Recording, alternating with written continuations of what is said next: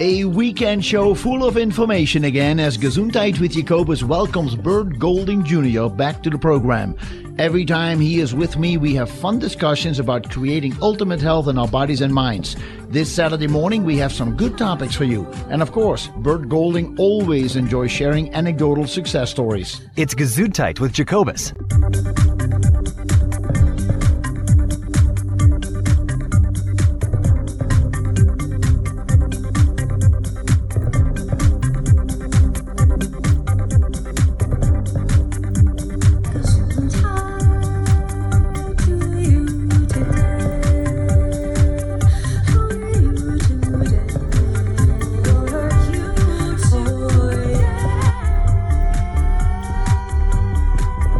Welcome to Gesundheit with Jacobus, Health Talk Radio, integrating allopathic and all-natural medicine one show at a time. Here is your host, Jacobus Hollowine.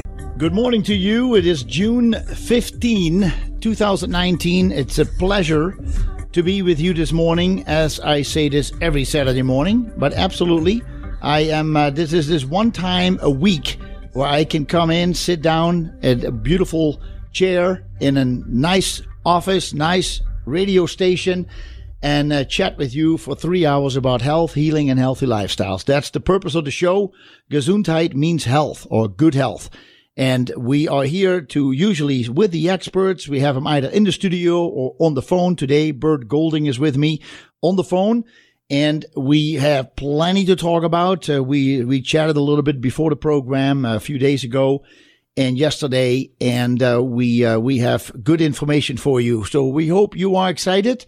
Perhaps have pen and paper ready if you are in a position to do that. We appreciate that you are tuning in today, and I tell you what, it's always a pleasure. So want to keep you in the loop about topics of health, healing, and healthy lifestyles, but we're not here to diagnose, treat, or cure. It's all about information, education, and hopefully some entertainment. Please have pen and paper ready. Enjoy the show. If you have any questions afterwards, you can always contact the guest after the program or see a specialist of your choice and get the best answers you can get. That is what we stand for. So, without further ado, let me introduce you to Bert Golding. Some of you have heard him in the past and have been excited about hearing him again. Because I've had several people. I'm podcasting the shows right now. You can go. Sometimes it may take a week or two before you get to it, but we're getting better at it.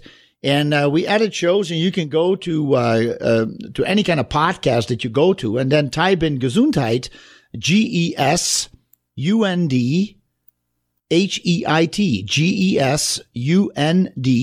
GESUNDHEIT, and then if you do put in with, and then if you even know my name, but with Jacobus, then you will see my smiley face show up, and you can click on all the different shows that we have.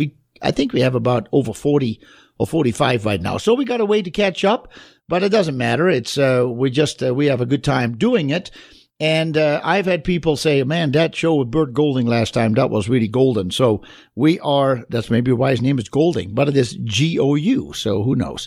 Bert Golding Jr. is a clinical nutritionist and managing director of the Positive Nutrition Institute. He has been involved in the natural food and supplement community since 1980 and is currently studying for his Doctor of Naturopathy degree. We've said this several times, and he said it may be another 8 months. So Bert has dedicated himself to supporting and strengthening thousands of independent health food stores and natural practitioners. His lectures, trainings, seminars, and radio show interviews are based on the 99% success rating of his complete pH balancing protocol. Bert and his family call sunny Southern California home. His contact information is, the company's called Positive Power Nutrition, and that's also the website, positivepowernutrition.com. If you like to get a hold of them, there is an 800 number, 866-722-3733, 866-722-3733. Bert, it's always a pleasure to have you on the show. Good morning to you, and thanks for being with us this early. Hey, thank you for inviting me on, Jacobus. It's always a pleasure. Yes, we enjoy each other's company. I tell you that. I just know. Well, I shouldn't talk for you, but I can tell you, from my angle, I just enjoy having you on the show because there are a lot of topics that you enjoy. You've studied, you work with, you've talked to a lot of people, and you're very comfortable talking about a range of topics, and I appreciate that in an interview. Well, and we get such great feedback from the people all over the country that call in. They have questions. They have their experiences. We had a person that called in yesterday to the main company here, Positive Power Nutrition, and just said, "Hey, I just wanted to let you know what the product's done for me," and proceeded to give, a 5-minute testimonial. And this has happened over the years so many times that we just have thousands and thousands of people's experiences, yeah, that's in their own words. And I'm sure you have that happen all the time, Jacobus. People come into the store saying, "Hey, look, this is what happened for me." Well, it is. I have people come back and tell me. And there are also times when people do not come back. And I don't know if that means that they feel better and they don't tell us. But I really feel the support in the community over here has been absolutely amazing. We've been here now 12 years, and if I see that people still come in, new people come in, of course the town is growing somewhat, but it's not a large community. We have about 50,000 people in here in Bozeman. And but I see new people come in. People say, "I heard it from a friend. I should come check you guys out," or "I saw you on the internet," or "I listened to your show." It is amazing. I also hear from the other employees. They say how many times people are coming in, new people that they've never seen before, and that heard some positive things from friends. So yes, I'm very grateful for the support, because we're in a tough time. People can go on Amazon and buy over the internet, and you don't know. Even Amazon has said we cannot guarantee the supplements that we send to individuals because we don't know who delivers them. The best thing is to go to a reputable place and know that you get the product straight from the source. So I appreciate that they sent those letters out to their Prime members a few years ago. But people in the convenience of the house, they go and order. And I'm just so grateful for this community that so many people enjoy coming to the store. We have wonderful employees that have been with us, some of them for 12 years, 11 years, and 8 years. And so I am just very grateful for the success that we have had so far. Well, and the experience that you have in the independent health food stores, like you said, 12 years experience, well, for me, it's 25 now. Yeah, that's what I was going to say. Yeah. You have that kind of experience, and it's really irreplaceable. I mean, one of the most sad things for us is when someone retires, because that means that all of that experience that goes on for decades, person to person, and everyone thinks that somehow when you look up something on the internet, you're going to have that kind of experience, but it's just not the same thing. A lot of times people are just repeating what somebody else has told them without any personal knowledge as to what really happens. Yeah. So what you're doing when people come into the store or when they call you and you can say, "Well, this is what I've seen personally, this is what my other customers have seen," that's just an irreplaceable resource. It's so valuable. Yeah, and I think also that the people can actually look at a bottle, turn it around, play with it, just compare why is this sitting next to that bottle? What's the difference? And then they can ask us. And the other thing is that we are really trying to stay up to date on the latest products that are out there. So people come in and say, "Oh, do you have CBD oil, for example?" Yes, we do. And we have like 8 or 9 different companies that we represent. And there's news in the keto industry, and there is news in the protein industry, and in homeopathy there are new things coming out, and seasonal allergies. It's just amazing how the industry is growing, and I'm sure that you see that all the time as well. I think there are some brilliant minds involved in this industry as well. And they're very careful because they know how easy it is that you climb up high and that you fall back down because you did something wrong. So I feel there is a lot of responsibility from the different companies. And that is what customers appreciate. They can walk in the store, ask what is new, that we show them what is new, and that you have product comparisons, so to say. And you don't really have that on the internet. People simply go by price. They don't look at milligrams. They don't look at well, I don't know what to look at. I can't say what they're doing, but I am just grateful that we have been doing fine, and that people still want to come in and ask questions and connect and meet us. Yeah. When you walk into a store that has the product right there on the shelf, and if you're a person that knows how to do kinesiology or muscle testing on yourself, you'll know when you walk out the door that product's for you, and that's completely different than an online experience. So I just appreciate what you're doing and what your store is doing, and your radio show is really amazing. I remember last time I was on with you, and you had so many questions that were coming in over text, over your text line. Yes. In addition to the callers, and I thought, that's really good to have a conversation.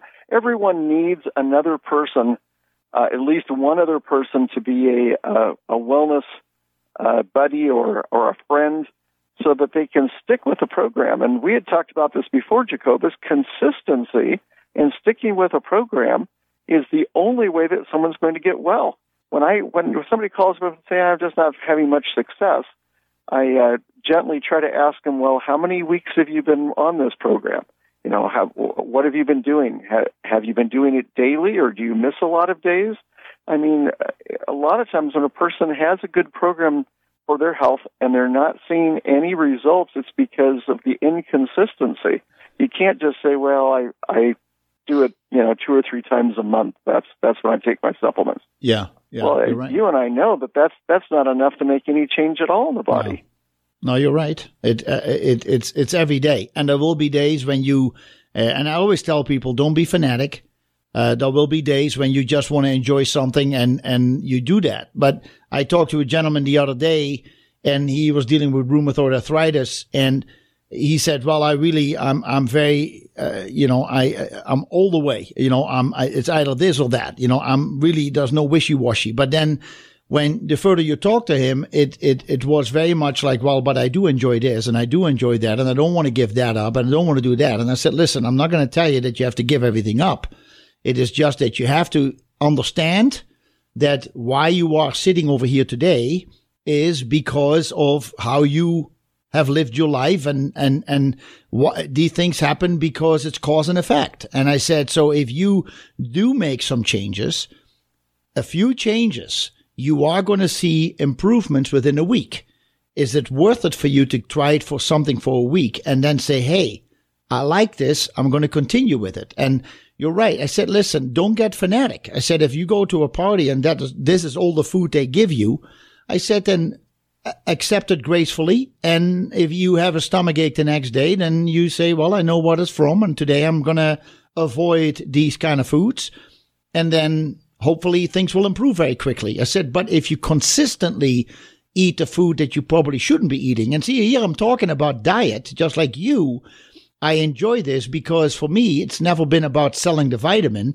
It's always about the education part. I think that the vitamins will come into the conversation if needed, but for many people, it's simply they're craving information and they just don't understand. They hear things, but they are not able to always put the dots together. And I just enjoy, if I can, if the topic is something I can talk about, to try to put the dots together, because everything, there is a cause. We got to follow the line back to where it probably started. If somebody says, I've been suffering from this for the last 8 years, I want to understand what happened 9 years ago or 10 years ago, and how that has affected their body, their mind, and their spirit.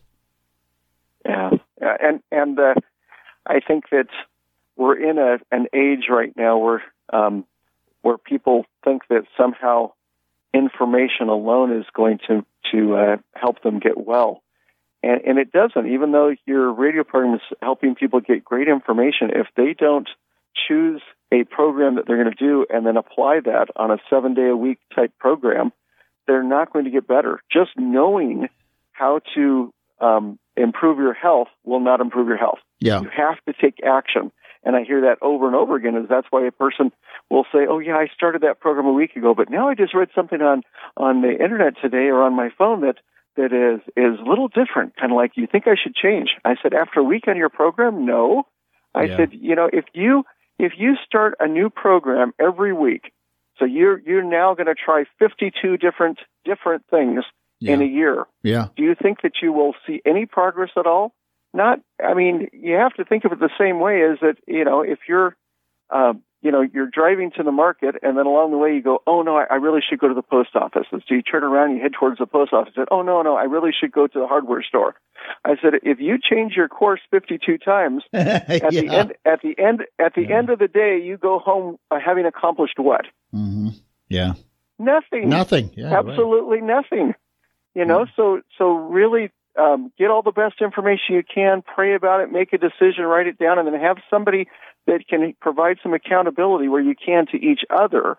It's like people testing their pH, and they want to be able to find out, are the things that they're doing in their lifestyle, in their diet, with their supplements, is it helping them have a more balanced pH, a more balanced acid-alkaline condition inside their body?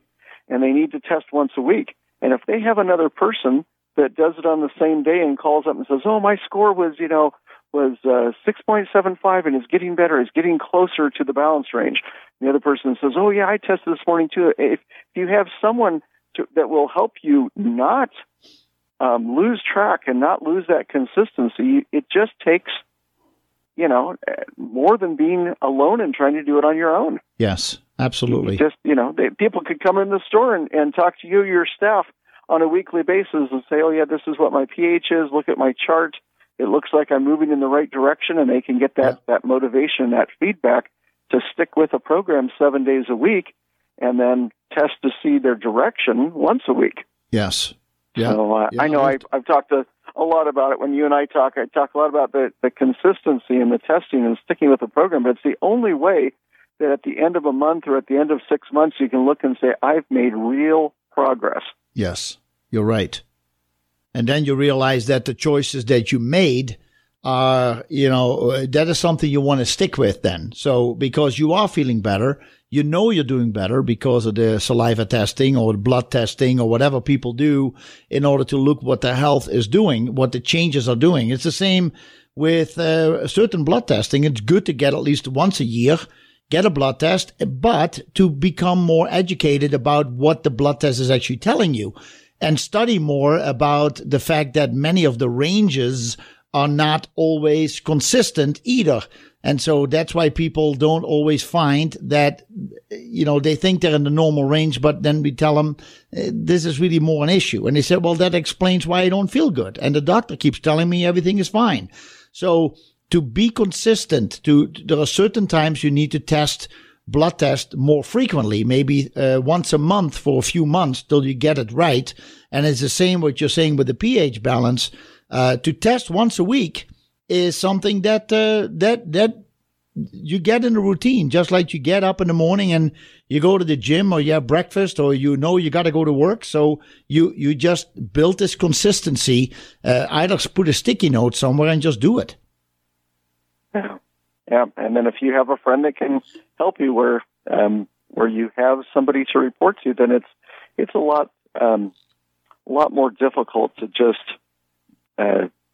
get sidetracked or to give up in the middle of your program if you know that there's a good friend that you're going to be talking to and sharing what your progress is. Yeah, good point. When my wife would get up early in the morning to go walking, several miles with her girlfriends, and she's done this a lot over the years.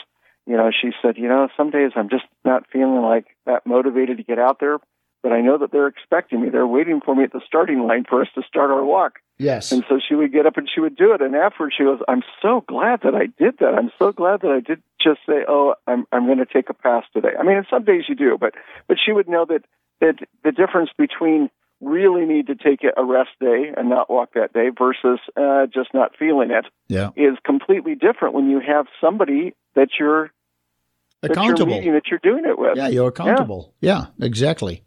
Yeah, all that each other know. Yeah. And each of us can be that great friend to somebody else that needs that. Mm-hmm. So again, if you have, I remember where we're at, they have this very unique form of exercise where it's a form of, I guess called cage ball, but it's a form of cross between basketball, volleyball, and you do it on a trampoline. And really? I would get, and I would get to where I would do that with a friend 3 times a week, and after a while, you could see real improvements in your physical fitness and your well-being and everything else. But what really kept a person going, so whether you have a tennis partner, whether you have a running partner, a walking partner, whether you're going to a yoga class, these things are really important to be able to have, again, that accountability in a very fun way, a motivating way to continue to do a program. And with taking supplements, I feel it's like the same thing.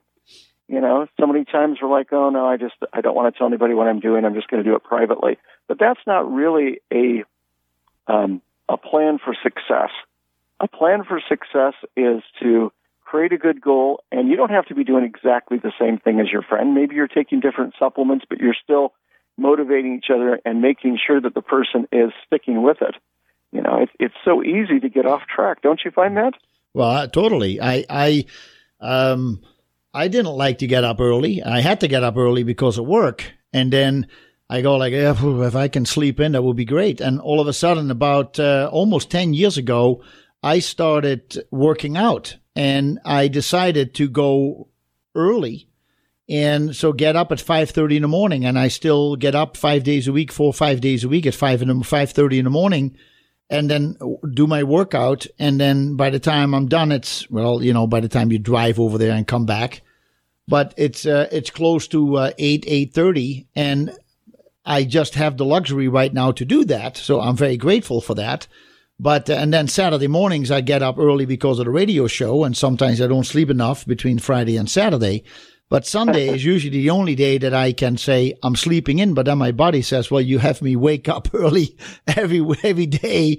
So I'm going to wake you up again at 5:30 or 6. So it's, that doesn't really help. But in general, that discipline, all of a sudden you see indeed your body is starting to get used to it and wants to have that change, wants to say, hey, this is what we're going to do. It works. So let's keep doing it. And so you have a little bit of support from your body, but you have to start out with a little bit of discipline, and eventually the body just loves it and craves it.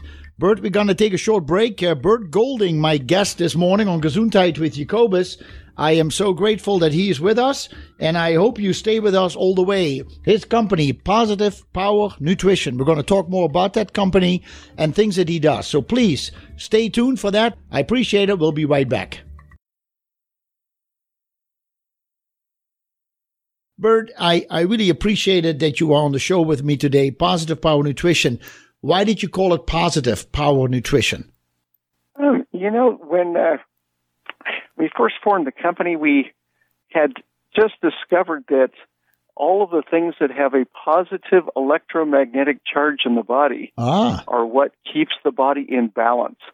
And so there's a positive power. And when you talk about the liquids that have been around, this year we're celebrating the 70th anniversary of Cell Power. Yeah, it was 1949. So this is a big, big celebration in 2019 because it's been 70 years since Cell Power was discovered.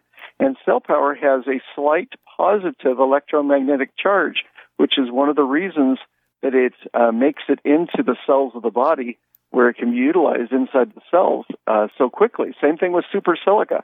Super Silica is the only nano-sized particle liquid silica supplement that has a slight positive electrical charge, and our cells in their natural state, the cells that are alive, that are still functioning, have a slight negative electric charge inside of them.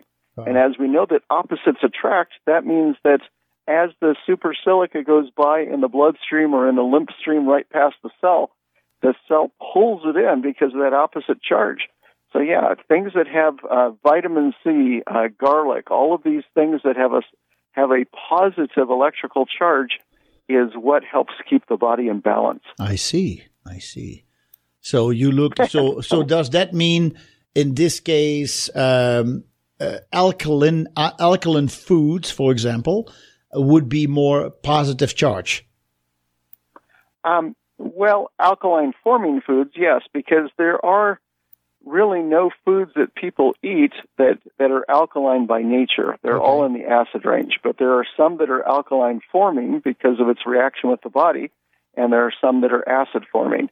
And so when I mean, I know it sounds like I'm playing with words, but there really are no alkaline foods. If you go to the U.S. Department of Agriculture website at USDA.gov and you look at the pH of foods, and they've tested thousands and thousands of foods, fruits, vegetables, meats, dairy, everything else, it'll give you the pH of each food. And there's only about 4 or 5 that are above 7 that would be the alkaline range. Yeah. And those 4 or 5 foods are things I've never even heard of. And I used to be a produce manager in a supermarket, and I'm just saying that these are foods that nobody has heard of, and they're not really in our diets. Huh. So yes, alkaline forming foods have a slight positive electrical charge, and then when they react with the body, it creates an alkalinity inside the cells and in the bloodstream.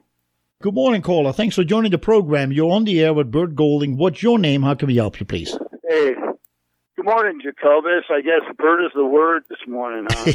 Yeah, he is the word. He has the word. Yeah, I just want to follow up on the conversation we had Bert on last time. It was excellent. Is this Steve-O? Yeah, it is. Hi, Steve-O. Recognize my voice, I guess. I recognize it, yes. Trying to maintain my anonymity, but it doesn't work, I guess. Sorry. But anyway, I thought it was so interesting. You're talking about these electromagnetic charges. I think last time you mentioned black raspberries. And I think you already answered part of my question, which is why some of the foods that have the highest electrical coefficient are so effective as healing foods. And you mentioned the cell permeability factor. Bert, is there anything else that in your research and studies you've come across, because there's such a direct correlation between those that seem to have this high electromagnetic charge in their ability to produce, healing qualities, throughout the body. If you could just delve into that a little bit, I sure would appreciate it. And I'll just listen to your response, and thanks once again for taking my call. You bet. Do you understand the question, Bert? Yes, I think so. Yeah, and because I want to make sure, because the way you he already hung up. Okay, good.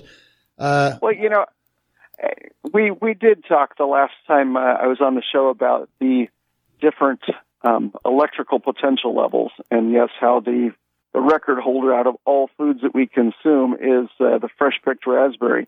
It comes in at 26,500, I believe, is the record. And a lot of any food that comes in at over 6,500 is good to put in your body. Anything that's below that, we should really, really avoid. But to raise the electrical potential inside the body, there are still some things that are so much more powerful than even the foods that we eat. The first is the water we drink. The quantity of good, clean, unpolluted water, good purified or distilled water or highly filtered water, that's the first source of electrical energy, because as the body starts to break apart the water molecule, it creates energy in the molecular fission, and then when the water reforms or recombines into H2O, it creates even more electricity in the molecular fusion. So you've got this fission-fusion thing going on. So water is number one. Number two is sunshine, and that's really tough, all throughout the winter and most of the world, to get the sunshine that a person needs. But the sun hitting the skin reacts with melanin in the skin, and it creates more electricity. And then you've got sleep, real sleep. The rest allows the body to take the electricity that is being formed even by the ATP inside the cells with foods of all kinds. Yeah. And that ATP energy needs to be stored. ATP is a storage, but it can be stored even more efficiently than that. And so a lot of it is stored in the nerve tissue, the brain tissue, and that happens during proper sleep. So I always try to tell people that the first... The pineal gland? The pineal gland? Yeah. The first three things would be water, sunshine, and sleep, and then you've got really good foods, and then you have high-energy supplements because of the way that the supplements are used to capture energy. I mean, cell power is anywhere from a few hours to a few days to up to 3 months. It sits out in a translucent barrel in the sunshine, and it is absorbing solar power into the liquid, and it's being held onto by all of the dissolved fruits and vegetables, those particles that have the ability to hold on to sunshine. So you've got all these energized things. So when you eat the higher energy foods, it definitely is going to charge the body, and you've got to have a high electrical charge for healing to take place. Is that kind of the feeling that you got that Steve was asking? Yeah, that is what I think he wanted to have a further explanation. So what you're saying is food by itself is neither alkaline or acid, but the effect that it can have on the body will be alkalizing or acid forming in the system. And then what you're talking about is the high ORAC value, the high antioxidant value that is in the food. Well, it's even beyond ORAC or antioxidant, is that there's an electrical potential that even goes beyond, antioxidants we understand, but it is possible for a person's free radical levels to drop too low in the body. And every time we talk about this, sometimes we lose people because all they've ever been told, all they know is that you want to have lots of antioxidants and load up on them because you want to get rid of free radicals because all free radicals are bad. And that's a simplistic way of viewing things, but that's not really what happens. If your free radical level in the body drops too low, all metabolic functions cease, and the person could die. So that's why you have something like food-grade hydrogen peroxide that is really, really helpful for about 5% of the population. They really need that because the food-grade hydrogen peroxide that a person will consume, and if they read the proper books and the instruction how to do that, it helps that 5% of the population increase their free radical levels back up to a normal, healthy level. I see. That's really important. So you've got the electrical potential that has to recharge the cell membrane, because if the cell membrane has too little electricity, it closes down and you can't get oxygen, water, nutrients, or fuel into the cells if the cell membrane is closed down. And why would they close down? Lack of energy. Lack of energy. So kind of self-preservation then. Yeah, it's interesting because we have so many examples in our lives now as to what happens. Let's say, I went to a store down here where all the power was out in the shopping center, and you walk up to the door that you're expecting the door to slide open for you. Yeah. So that you can walk, and people would just walk right into the door and would be bumping into the door because the power was out, and so the little sensor there, the motion sensor that would say, oh, somebody's walking towards the door and open the door, it wouldn't do that. So when the power goes out, the door doesn't stay open. The door closes, and then it will not open. And that's the same thing that happens to the cells of the body. I see. Is that the cell membrane, without electricity, doesn't lock in an open position. It locks in a closed position. Just by lack of electricity. So that's what I'm saying. If you've ever had that experience of walking up to a store when the electricity What a great analogy. What a great analogy. That's really awesome. I like that one. We have a caller waiting, Bert. So good morning, caller. Thanks for joining the show. Your name, please. How can we help you? This is the guy known as a lapdog, but I'm not going to be a lapdog forever. So well, it's too late it's too late. I think I talked too much about Anthony William, no S on the end. Jacobus seems to have some disagreements with the protocol of the medical medium, Anthony William. You know who this is, Bert? No. Have you heard of Anthony William? He's a medical medium. He has written several books, and so yes. Go ahead, lapdog. Now, William has said that he has no strict protocols, and people who come to him saying that they tried his protocol and it failed, barking up the wrong tree. He says the body will guide you, custom-made nutrition, whether it be vegan, vegetarianism, or a limited meat diet. So this philosophy of consistent use would not be quite what would fit his way of doing things. He has some strong views against canola and heaven forbid, eggs and GMOs like a lot of people, but he presents dozens of varieties of recipes, mostly non-cooked foods, and he's the one known for whooping it up, or celery juice.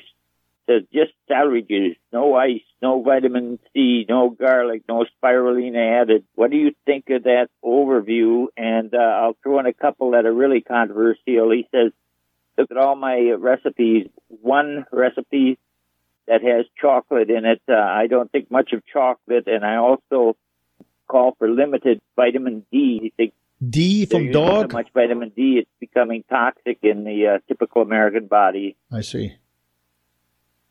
Mm-hmm. All right. That's So you're asking what I think of these different ideas? correct. Yeah. Well, I mean, your experience working with people versus what Anthony William is saying in his books about these specific things. Can you agree with what he says, or do you agree with? Well, if I understand correctly, Lapdog, what you're saying here is that the body will need different things at different times. So you were saying that consistency, meaning doing the same thing year round, may not be that important. Is that what you're saying? Yeah, or getting an idea that something is the perfect diet, the ultimate diet, and just hammering away at it for years on end.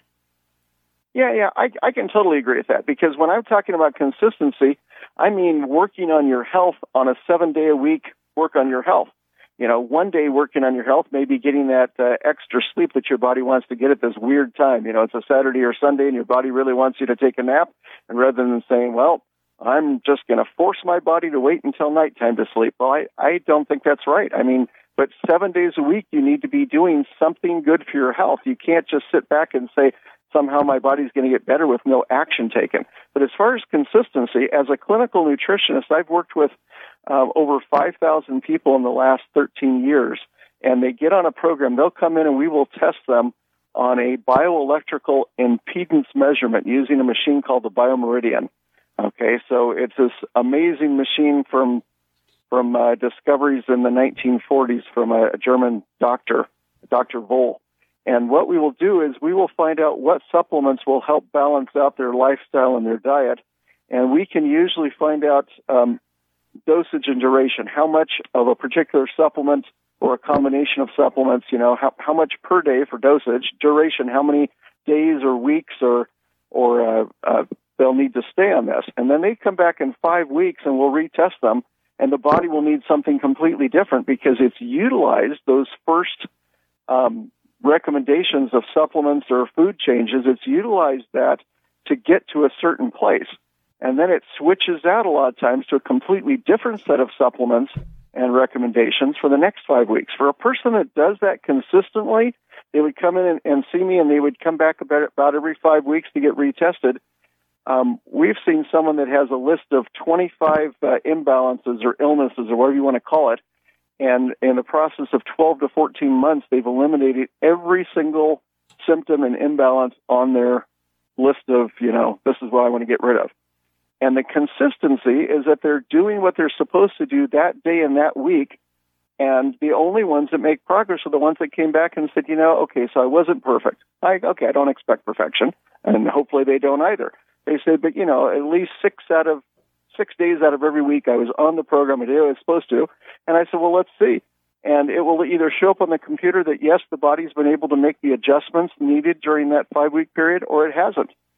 So based on what you're saying, as I understand it, is that, yes, there are times in a person's life when they may need to do vegan or vegetarian. There are other times when they'll need to do a paleo or a limited meat diet or whatever it is. And those needs change based on what we're exposed to. Am I going the right direction, or am I way off track here? Well, I do like your answer. What about you, Daniel? Yeah, and then I have one more parting statement, then I'll leave. But it's interesting, Daniel, that Anthony William is talking about everyday celery juice, but then everything else has to be more flexible, right? So he's talking about celery juice. Yeah, although I don't run for it every day. I'm not. Didn't get the fear of God in me about it. I take it when I can. Yeah, okay. So you had one more point? All right, this is the one that jumped off the shelf and conked me on the head. You may have heard it more and more, but this is the first guy that mentioned this, that this spooky philosophy that autoimmune disease has to do with your body turning on yourself is just a spooky idea that the doctors have come up with. Then you're thinking all the time, well, my body is out to get me. I have to 24 hours a day have to be sweating, thinking that the body might turn on me in any second. That's a weird way to think of a body. Your body's your friend. Your body's your lapdog. You don't have to have a philosophy like that. The doctors have dredged up something from hell. Yeah, I totally agree on that. I mean, I can't believe you mentioned it. But don't tell him that you agree with him. Oh my goodness! That he wants to stay on the line. I'm sorry. I just got to tell you that if you can make a person scared of their own body and their own bodily functions, I mean, we've been told that inflammation is the enemy. It's the great enemy now. It's the worst thing that happens, inflammation. Well, your body creates inflammation in order to speed the healing process. So if you can create that, your liver creates 90% of the cholesterol that anybody has, no matter their diet. No matter what their diet is, 90% of their cholesterol comes from their own liver. So if you can tell a person that their own liver is their enemy, yeah, you've created a craziness. I totally agree with autoimmune. Autoimmune, as we've discovered, is a severe silica deficiency. And silica is an essential trace mineral that if you have too little of it, it's not your immune system going crazy and attacking you. It's your immune system doing the right job, but the cells in your body that are your human cells that are being attacked are the ones that can't identify themselves to the immune system as actually being part of your body. If they can't communicate your DNA code to your own immune system, your immune system only has two choices: kill the unidentified object or let it live, and maybe it'll turn out to be something terrible that hurts you. Huh, interesting. So if it loses silica, it can no longer communicate what its DNA code is to your immune system, and it would be like, it'd be like the Air Force identifying that there's a whole bunch of jets screaming in over the Canadian border into the U.S., and they ask them to identify themselves, and they can't, and they try electrifying them, and they can't, they don't know what it is. They have a choice: shoot them down or let them keep coming right into our airspace. That's what we see as autoimmune, is that it has that unlikely choice. And as soon as the radios start working in those planes, as soon as the silica is in the affected cells in the body and says, no, wait, we're not foe, we're friend, and can communicate your DNA code, everybody steps down and says, okay, it's friendlies, don't fire on them. That is really... Selenium and silica related, or is that two different things? No, it's... Two different things, and Jacobus has both of them at his store. Selenium is great for blocking arsenic. Silica is great for blocking aluminum, but silica is the one that if it drops too low, your own cells can't communicate the DNA code that prevents them from being destroyed by your immune system. And that's why you have what's called organ rejection, right, for transplanted organs. Yeah. It's because the DNA code that is being broadcast from the cells of a healthy donor kidney are not the right DNA code. Your body's saying that's not part of our body. I don't know how it got in here, but it's awfully big. We better attack it and break it down. You can see your immune system going after that kidney and trying to attack it because it's like it's not supposed to be here. That's not part of us. Yeah. It doesn't share the same DNA. Even if it comes from a close relative, the DNA code is different. Yes, it is. So what will happen is that then the doctor gives you anti-rejection drugs to basically say, stand down, no matter what DNA code it has, just don't attack anything. And that's why over time those anti-rejection drugs can have unwanted or unintended effects, because it's telling the immune system to basically accept everything. Yeah. All right. Well, very, very interesting. Daniel, thank you so much for the call. I appreciate you always listening, and I hope you have a good weekend. All right. So, Bert, we're going to take a short break. Very good explanation. I want to jump on that when we come back after the break. Folks, stay tuned. Bert Golding from Positive Power Nutrition is my guest this morning, and we have a lot more to talk about when he comes back. We'll talk soon. So, Bert Golding with me. Absolute pleasure, Bert. What a great ending of the first hour. Thanks for giving us so much good explanation. Well, these were topics that I certainly haven't talked about in a long, long time, but it's very, very dear to my heart. I mean, the reason that I was talking about consistency in the first hour is that's where I've seen the real amazing outcomes, even miracles that have happened, is when people stick with the program. I had one person that had actually worked for our company. Hey, Bert, I want to ask you something real quick. There's a lot of disturbance on the line. It sounds like you're outside somewhere in the wind. No. You haven't changed. You haven't moved.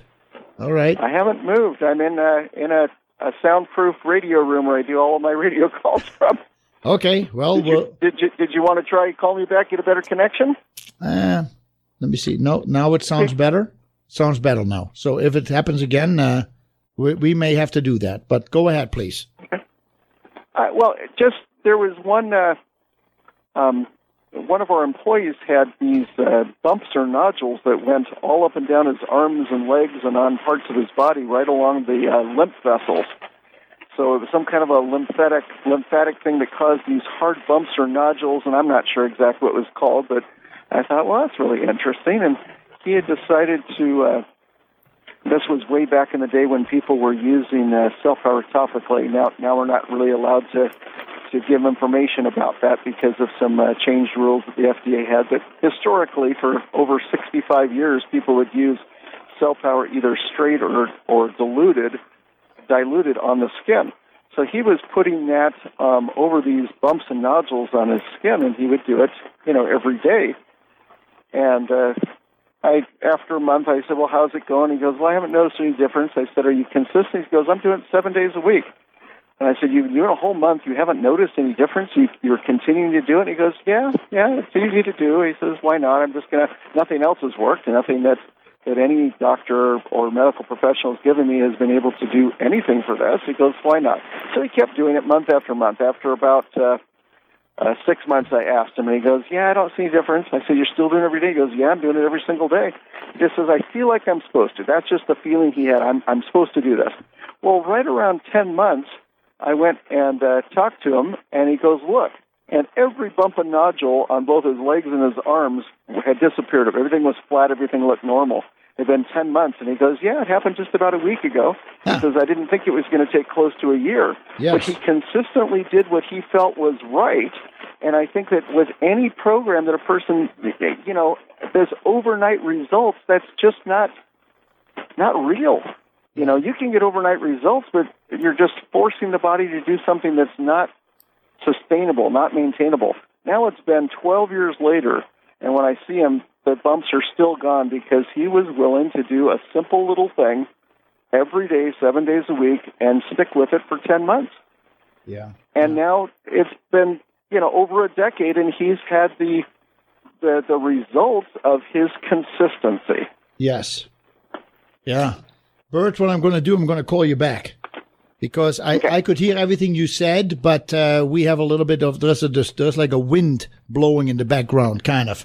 And I think that people don't like to listen to that. So what I'm going to do is I'm going to call you. Once we have the connection, I just put you right back on the air, okay? 1 second. Okay, sounds good. All right. Well, sorry about that, folks. But I think that you're not going to like listening to Bert if we have this problem. And I just I'm not going to give out the numbers. Sorry. But hopefully we can do that. Let's see if he's getting. All right, let's do it. No. We still have the wind in the background. So I don't know if it is my phone. That is very well possible. I'm going to try it one more time, Bert. One moment. Oh, you want to, let me call one more time. Okay. Sorry, folks. I appreciate your patience in this. We don't want to lose you as a listener today on the program because there is so much great stuff to talk about. So please bear with me. And then we are getting you right back with Bert Golding. I don't know what this is. Yeah. This is... Okay. So let's see what he's going to do. He's going to hit. So far, so good. I'm going to put you on hold. Okay, here we go. All right, Bert, let's give that another try.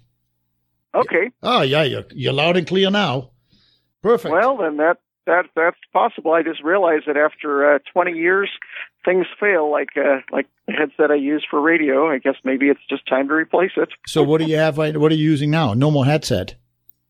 Yeah, just the normal phone. Oh, boy. Well, we can try it again during the break and see if it works. No, that's okay. This is good. All right, live radio for you. Good. Well, I think this is going to make a big difference because if people have to listen to this wind the whole time or this disturbance, the cracking, they're going to change the channel, and we don't want to lose them because there's so much good stuff you're talking about. Now, talking about alkalizing and alkaline forming foods, it's interesting because I was looking at this article and it talks about all these foods, and they say, alkaline food, alkaline is the way to go. Well, you have said before, when it comes to working with your pH, I think you say between 7.1 and 7.4 is where you want to be. Is that correct? Yeah, 7.1 to 7.5 is the pH healing range on a fasting saliva test. Now, if a person's been, read some book, and there's probably 60 different books that have been written about testing urine pH. If you're testing your urine, that's not going to give you an accurate picture as to what your whole body is. Yeah, because it it's really eliminating. It really only will give you information about maybe kidney health or bone health. But if you want the health of your whole body, you want to test your saliva. Okay. And on a fasting test, meaning when the saliva is an indicator of what all the clear fluids in the body are pH-wise, is when it's been at least 3 hours since you've had any food or beverage except for water. Okay. So it's really important to know what that is. Now, if as soon as you eat, your saliva changes because it starts putting in enzymes in the saliva like amylase to help break down carbohydrates. So that's why you have to wait until all of that is out of the saliva, so you're getting just a true picture. When you wake up first thing in the morning, Jacobus, and our family still does this once a week. You don't want to do it daily. You don't want to do it multiple times a day, but just one time a week. So on Sunday mornings is when our family had set aside that when we wake up, before we brush our teeth, before we eat or drink anything, we will go ahead and salivate and drool into like a little plastic picnic spoon. It's better if it's not a metal spoon. So you put saliva in there, and then you take a laboratory grade or clinical grade test strip like the ones you have in your store, and you put that right into saliva. And now the new test strips that we have, we used to always sell a pack of 100, and that was great when the whole family was testing each other. So if you have 4 people testing themselves and recording it every week, that would give you a 6-month supply for 4 people. But now we found that even to keep them more fresh and better, that there's that new 25 strips in a pack, very inexpensive. They retail, suggested retails around $6, $7 for 25 test strips. Yeah, that's a great price. That's 25 weeks. Yeah, and they work with less saliva. It used to be you had to have a full plastic spoonful, so you'd have to salivate quite a bit to get the saliva almost up to the very top. Now these test strips will work in less of a sample. If it's at least a half or 2/3 of a spoonful of saliva, it's enough to get them to react. And instead of having to wait 2 full minutes to get results, now it's in 10 to 15 seconds. Wow. You get the result and the color because it's got more of the chemical on the strip. You would never put the strip in your mouth. You would always make sure you collect the saliva like in a plastic spoon. You put that in there, After 10 or 15 seconds, you would compare it to the color chart that comes with the test strips, the one that has the numbers on the chart, the nice big squares on there. And then you would record that. Now, the last step is really important because a lot of times people are saying, oh, well, you know, if I'm 6.5 or 7.25 or whatever it is, I'll remember. They don't write it down. We all always think, oh, yeah, our memory's good. Our memory's infallible. Please write it down on a calendar or a chart, because after talking to other people, seeing what they have, you know, you're not going to remember a half hour later exactly what it is. You want to be precise. You want to be consistent and test yourself once a week. Yes. Okay. So as our family did that, even when all of our children, who are all adults now, but when all of our children were still at home, we would do this on a weekly basis as a family. And it took a couple of months before every single family member was in that healing range of 7.1 to 7.5. And really exciting when we all got there, when the whole family was in that range. You no longer are worrying about some strange illness or disease that just pops up out of nowhere, because it doesn't pop out of nowhere. Your pH score is the first warning system that something is amiss in your body. Yes. Yes. If you test, it's the first warning system. If you're not testing yourself on a weekly basis, then it can't warn you at all. It's true. You know, Bert, you mentioned earlier the top 5 things that are important for our overall health, and water was number 1. High quality water. Sunshine, number 2. Number 3, sleep. Number 4, food. And number 5, supplements. What I feel, yes, water is very important, but what is your experience? There are these concepts going on about drinking a lot of water. You know, you got to take a gallon of water a day. And I tell people, you know, if you try to clean your driveway, you use water, you hose it down and all the dirt goes away. And I think sometimes we need that dirt because it has a benefit, some of that dirt. And I have a feeling that when you drink that much water, you simply flush out nutrients. And I often find that people follow the protocol of a gallon a day or almost a gallon a day. And then I find out they really don't feel that good. And so I tell them, I said, in my opinion, you need to put minerals in the water in order to actually replenish what you have. Plus, if you have minerals hold on to fluids, and therefore you don't feel that thirsty the whole time. So you may actually get by with less water, maybe half a gallon in a day, but you are now supplying nutrients back into the system. And so since you and I have talked, I do every day, I do the silica in my water when I go to the gym. I put, and so for the listeners, that is 1 drop of silica, because Daniel, I think, is listening and he may be interested in this. 1 drop per 1 ounce. So if you do 16 ounces, 16 drops. Now the Cell Power, which is a beautiful product that is having its 70th anniversary this year, as you mentioned, is a different product, and you only use 1 drop per 3 ounces of water. So it goes a lot longer. What is your thought about drinking the whole time without adding anything to it? Because you say high quality water, then I probably would not do distilled water in that case because it depletes you of minerals. What are your thoughts about distilled water?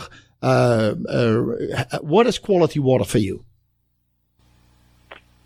Well, I have to agree with what you're saying, Jacobus, about making sure you get adequate minerals. That's key. I mean, I would say most people are way too low on their trace mineral levels in their body. Yeah. But at the same time, our family over the last 26 years has really been drinking nothing except distilled water.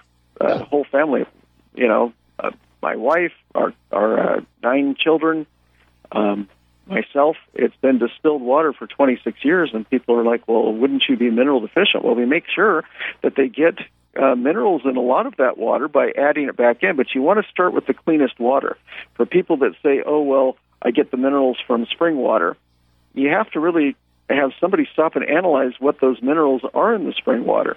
So much of it is toxins. So here's what we do as a guideline, is that for every adult, you know, all the way from a 90-pound, 90-year-old woman all the way up to, 300-pound, 20-year-old man, you've got right around a gallon is what you need to get. And a lot of that on a daily basis should have really good minerals. What minerals do you use with your water, Jacobus? Well, I put in your silica. Almost in every glass I drink, I add the silica drops. And now and then during the day, I switch it up and put some Cell Power drops in the water. And so then I drink. So there's always something in my water. Yeah. And those have some minerals that come from the fruits and vegetables and everything else. But when I want to get trace minerals in my family, we use something like the Concentrace. Yeah, from Trace Minerals. Research. Yes. But we put that in a separate glass from the silica or the Cell Power. So, it's, I probably have my, once a year I get my trace mineral levels tested in the body. Oh, yeah. And if they're low, then I will want to at least take Concentrace drops every day in one of the glasses that doesn't have Cell Power or super silica. Since I have distilled water, then I don't want to drink it just as distilled plain, hardly ever. But I start out with that totally clean water, which is distilled or reverse osmosis, which is purified.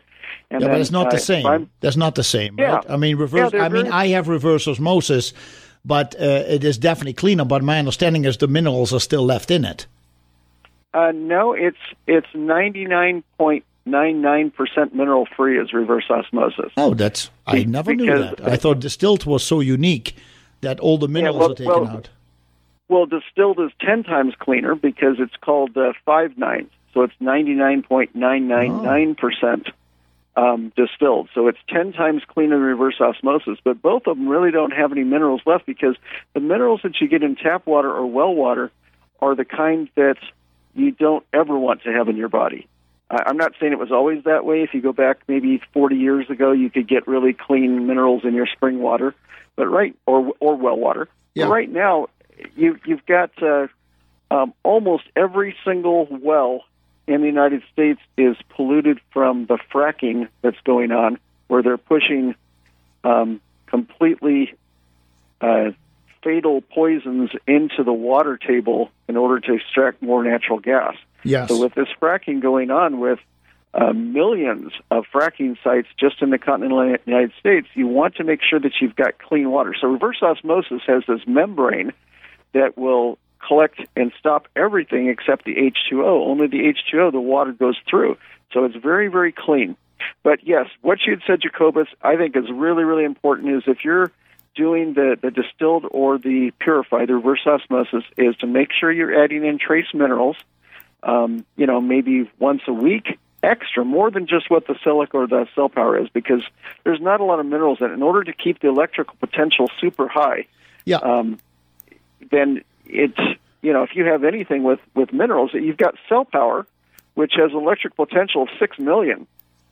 So that's like 120 times higher than the fresh-picked raspberry that holds that world record for food. So instead of 26,000, it's at 6 million. So what is that? Maybe, I don't know, so much more high. Yeah. But what happens with the silica is it has electric potential around 3 million. Why? Because the silica particles are in there, which lowers the electrical potential because of the minerals. So have, I would prefer liquid minerals like the Concentrace. That's what our family always has, that blue bottle at home, and we use it probably once a month, sometimes more often, but don't put it in the same glass as the Super Silica or the Cell Power. Correct. That's how I do it since I talked to you. I really think that here you have it again, consistency. You start going on it and you just make sure that these bottles are sitting right there where you fill your water for the day, or when you drink a glass, you just do that. But a gallon is a lot of water, I think. It is. It's a tremendous amount. But here's where we really see that there is no option, because some people will drink less than a gallon, of course. But I have some people that say, "Oh no, I could never drink that much." And you ask them, and then they say, "Well, I drink 16 ounces a day." 16 ounces a day. It leads to one of the top 10 causes of death in the United States.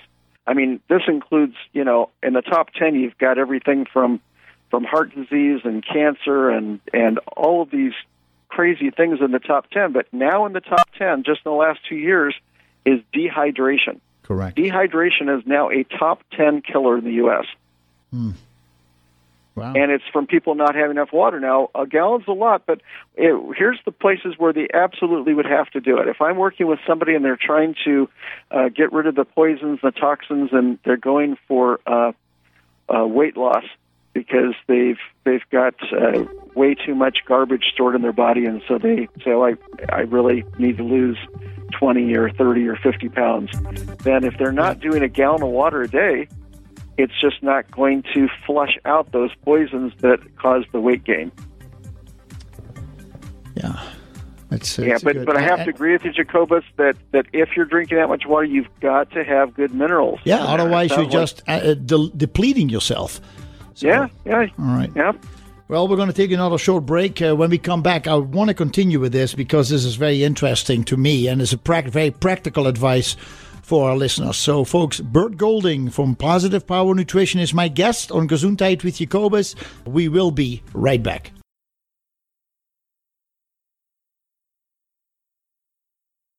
So, Bert, thanks so much for being with me this morning. We are halfway. We're already on the way home right now. So, thanks for being with me today.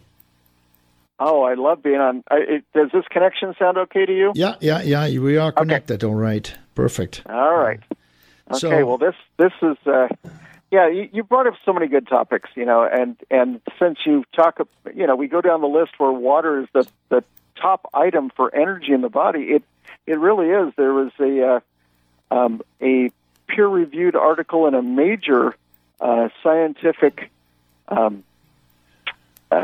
magazine that came out in 2011 that talked about the number one source of energy for the body being water, and that the body does like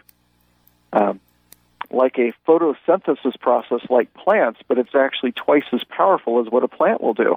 Huh. So it's saying that most of the energy we get, it does not come from the food we eat, because it takes so much energy to digest the food and get it down to the small enough size to enter it in the cells that we're only getting out of all of the stored energy, all of the calories in the food that we are, that by the time it gets into the cells, that 95 to 98% of the energy in the food has been expended just to break it down and transport it to your cells.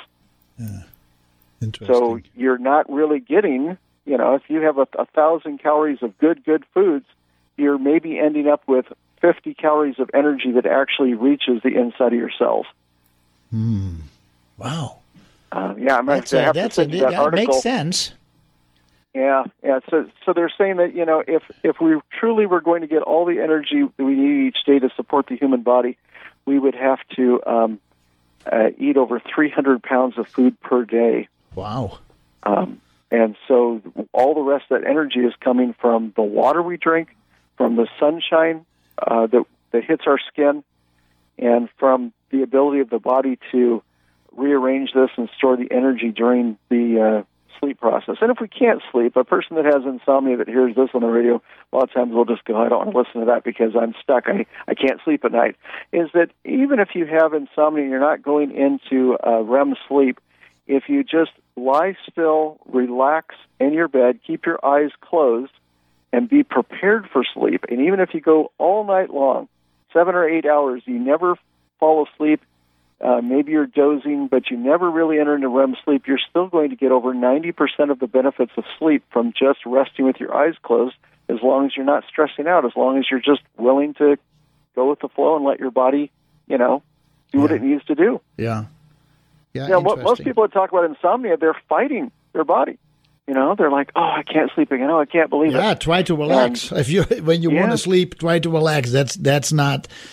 Boy, that will take a lot of discipline. I know yogis in the East who have mastered this. They literally can just lie down and be totally out for 30 minutes and then get up, and that's all the sleep they need. That's very interesting. But in your case, you say lay still. But I tell you what, my mind will be going crazy, laying awake for a half hour, 45 minutes, and say, God, I can't sleep. But I know there's a lot of articles this year by a lot of scientific journals about what's been successful. And one of them is saying, just every time something comes to your mind, just try to clear the mind. You don't have to count sheep. You don't have to count backwards from 100 like they do when they're giving you anesthesia. Yeah, with all the sheep I've counted, I should be a shepherd by now. That's what I'm saying. It's just clear the mind, just relax, and then you've got to allow your body to sleep when it wants to. Yeah. And if the only time that you want to sleep is in the afternoon, you've got to work, you can't do it, then find a day of the week when you can just take that afternoon nap.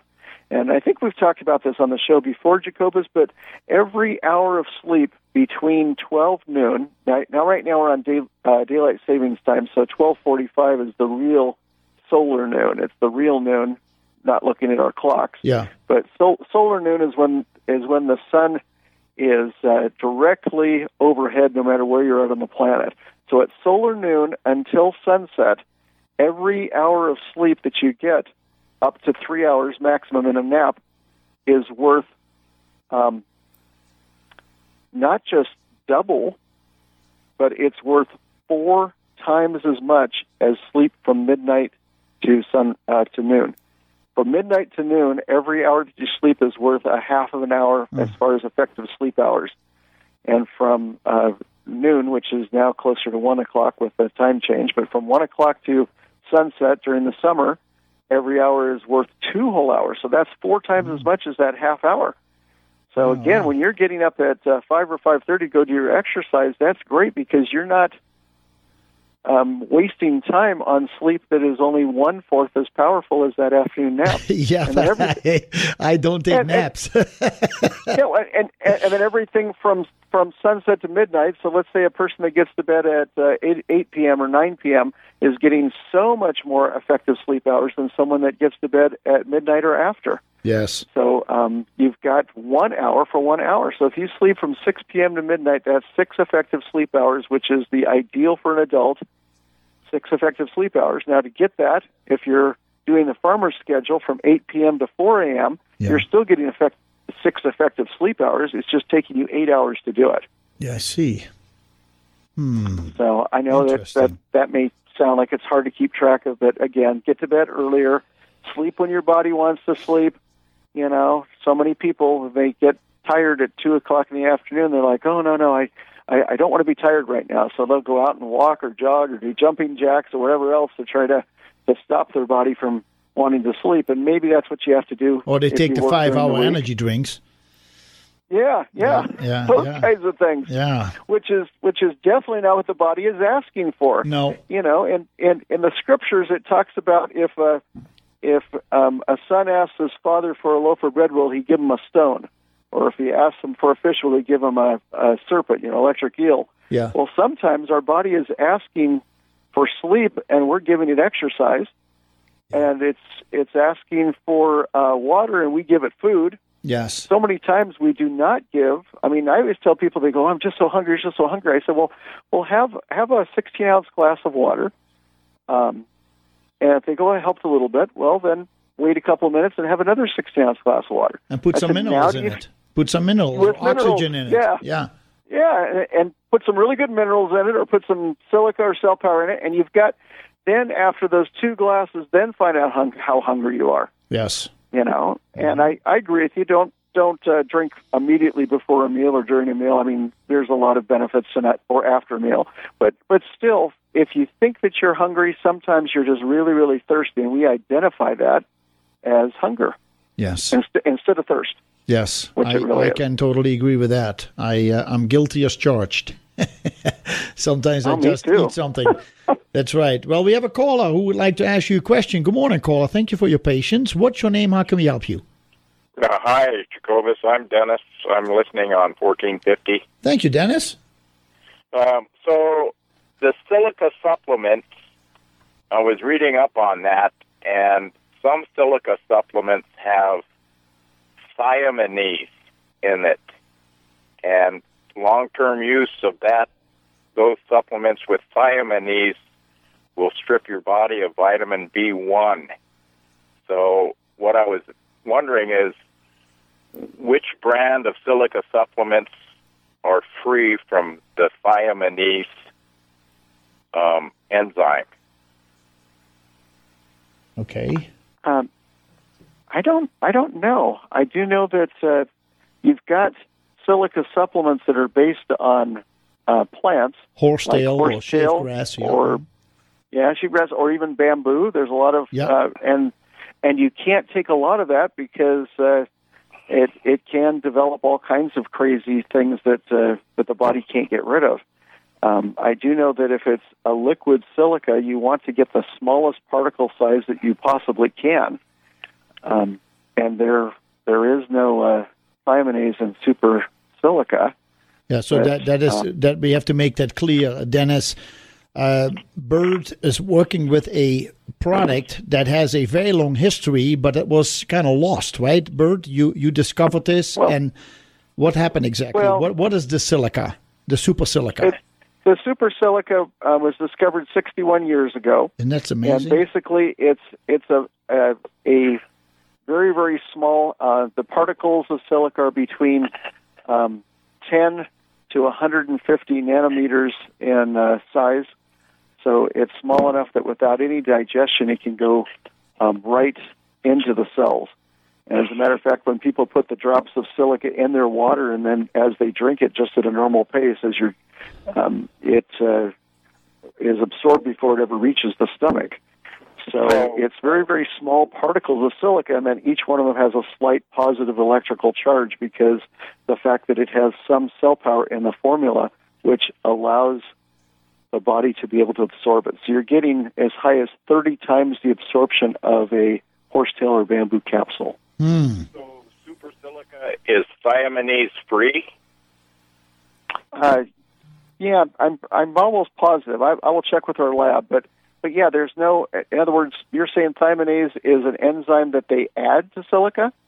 No, thiaminase is in silica, and it creates long-term silica ingestion will create, because of the thiaminase in the silica, will strip your body of particularly vitamin B1. Are you talking about B1, the B from boy, or the D from dog? B from boy. Yeah, so thiaminase is thiamine is vitamin B1. Right, thiamine. So the thiaminase enzyme will strip your body. If your long-term silica use ingestion will, if it has thiaminase in it, it will strip your body of thiamine, and you'll end up being deficient in that. And so the caution on from WebMD is to not overuse or keep track of your vitamin B1, your thiamine in your body if you're using silica supplements. Yeah, see, silica does not contain thiaminase as itself. Silica is 1 part silicon, 2 parts oxygen. So it's a living, breathing silicon. So like the silicon that's in electronics, computer chips, your phone, whatever, that solar cells all have silicon. But that's not flexible. That's just, for electronic circuitry. Silica is a silicon dioxide with the two oxygen ions attached to that. It has the same structure as what makes up most of the Earth's crust. So thiaminase, thiaminase would be an enzyme that would help the body break down thiamine so it could be used more properly. But you're right, if somebody's adding that to their silica supplement, then over time, just like you said, it's not like immediate, but over time, it could break down the thiamine to the point where it would leave the body.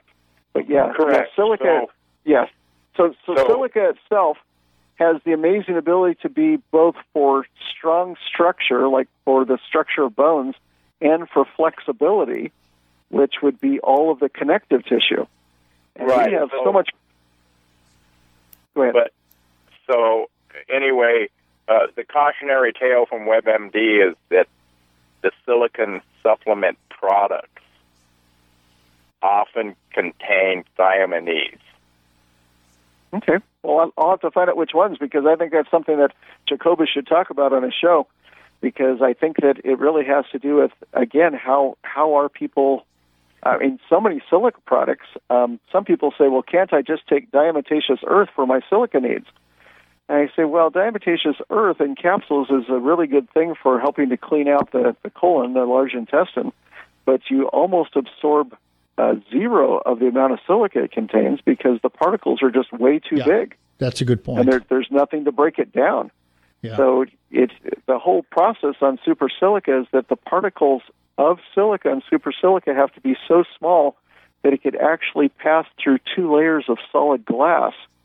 To get the silica that we use in our product, it starts out on one side, and as it's being dissolved and gets smaller and smaller, it has to go from one glass column through the glass and through a second layer of glass into a second glass column of liquid.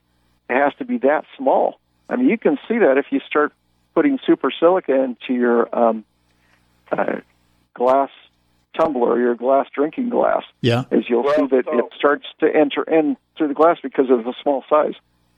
So in my particular case, I'm an older gentleman, 65, and I'm looking for supplements that will make me healthier, increase my stamina, and stuff like that. And so I was thinking, well, silica sounds like a nice supplement. I may be deficient, and I should probably get some test strips and other supplements that I've been looking at. Normally, I take vitamin B supplements, sublingual supplements on a regular basis, and but I just recently learned about silica. Yes, and the connective tissue, and as we grow older, our connective tissue in our joints start to act up, and so I thought maybe if I supplemented a little bit of silica, and then also your mineral supplements as well. Yeah, and so I'm going to start adding that to my daily regimen, the mineral supplements and the silica, but I want to get the right product.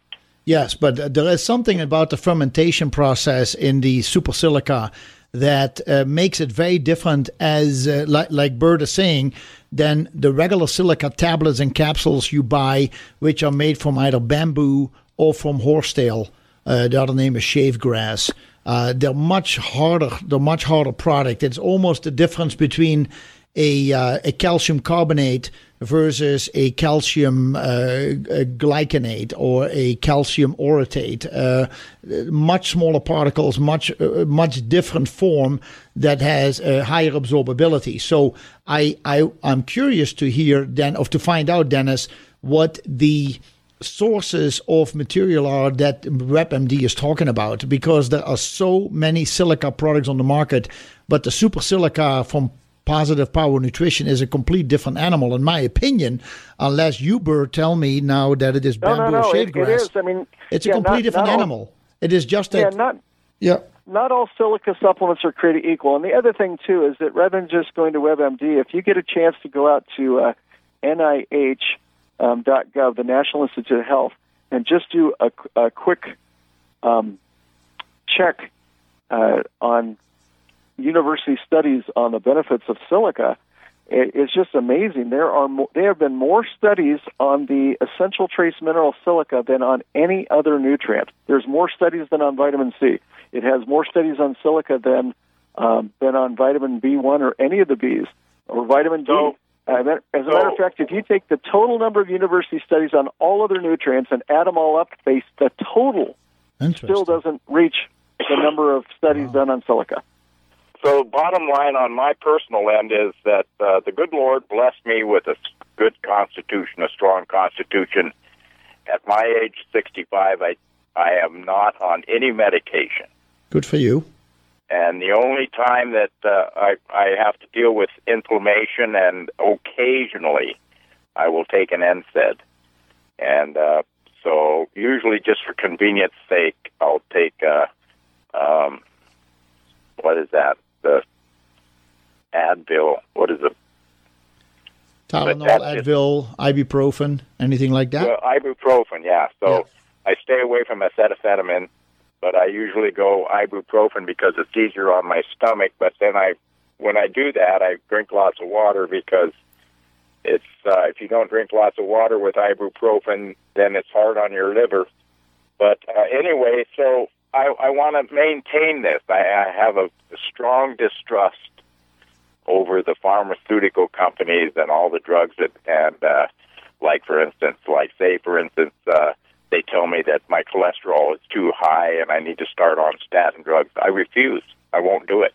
Statin drugs, there's so many side effects for statin drugs that are deleterious to your body compared to the beneficial effects. And so I want to maintain my health, and if I can do that, an ounce of prevention is worth a pound of cure, as they say, and if I can supplement with silica and mineral supplements and add that to my daily supplement regimen, which is usually a sublingual vitamin B complex and vitamin C is my primary, and then I'll take a multivitamin with a high absorption rate, which is usually a chewable or a liquid form of multivitamin, because at our age, our absorption rate drops. So yes. That's what, on my personal end, that's my main goal. Yes. Now, I want to say one thing. Unless you take anti-inflammatories, Dennis, because you've been exercising and you got a little sore, that's one thing. But if you have something of a chronic inflammation, trust me, it is your body telling you that it's lacking something or that something else is going on. So I just want to say as a warning, just because you don't take any supplements or you don't go to a doctor doesn't mean you can ignore when the body is telling you something. So, and at 65, I trust you. You're doing everything as good as you can. And I really appreciate you calling, because you're saying, hey, maybe there is something that I may want to try adding into this and see what it does to my body. You are going to be happily surprised when you try the silica, super silica, and or the trace minerals in your water. And I would say both with the silica, and as Bert mentioned, do it in different glasses. So you take the super silica, there's one drop per ounce. And the same with the trace minerals, I would say 1 drop per ounce. And then what about the timing? Oh, that doesn't matter. I would say wait a half hour, 45 minutes or something between those. But that's it. That sounds good. All right. Well, I listened to your show, Jacobus. Thank you, Dennis. Appreciate all the help you give to us who are out here trying to be homeopathic. And, I know you're coming up on a hard break, so yes. I'll just ring off. Thank you so much, Dennis. All the best. Happy Father's Day tomorrow. Bye-bye. All right, we got to take a break for the second hour already. Now we're going to go into the third hour. Just one more hour with Bert Golding. I would like him every day on the show. See you in a few minutes. Bye-bye.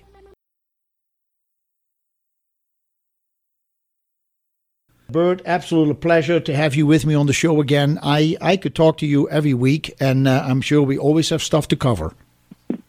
I love it. And when you call me sometimes during the week and we get talking, oh my goodness, I could just discuss these things for hours. You have just a wealth of knowledge, Jacobus. Well, that goes both ways then in this case, because I'm just always surprised that there is no surprise for you when somebody asks a question. It's you have heard about it or studied it or have seen practical applications done by it. So I really appreciate your insights in many of the topics we discuss. And I don't know, that Health World that just played, I think I really feel very positive about that, because I do believe that Western medicine, allopathic medicine, and the so-called the real natural medicine should all work together. It is just very difficult to integrate them on a how you call it, a legal level. I think that the allopathic feels that they should not be integrating because they have the patents and they feel that they got the answers. But I think people as people, we should be able to say, okay, we use Western medicine when needed, and what can we do to really start feeling a high quality of life? And what this previous caller, Dennis, brought up was indeed one of those things that he says, I really feel I'm blessed with good health, And I really don't take much. If something comes up, I take a little bit of NSAID, non-steroidal anti-inflammatories. But in general, he's really trying to take care of his health. And apparently he has a great story to tell about how he has been successful at that. And there are some people who are not that fortunate. They have either been in an accident, they've had birth defects, or something that happened genetically that they have carried along with them in their life, or they have been in traumatic events and it has affected their body, mind, or spirit, and they have more challenges. So it's always great to talk to somebody who says, you know what, I really feel blessed that things have been going my way, and I've been protected at times. But it is also to understand that those who have not been that fortunate, that there are things out there to improve the quality of your life, or at least maintain where you're at so that it doesn't get any worse. What are your thoughts about that? Well, yeah, my wife and I have tried a lot of different therapies or modalities for health over the years, and just about a year ago was the first time that we started seeing an acupuncturist on a regular basis.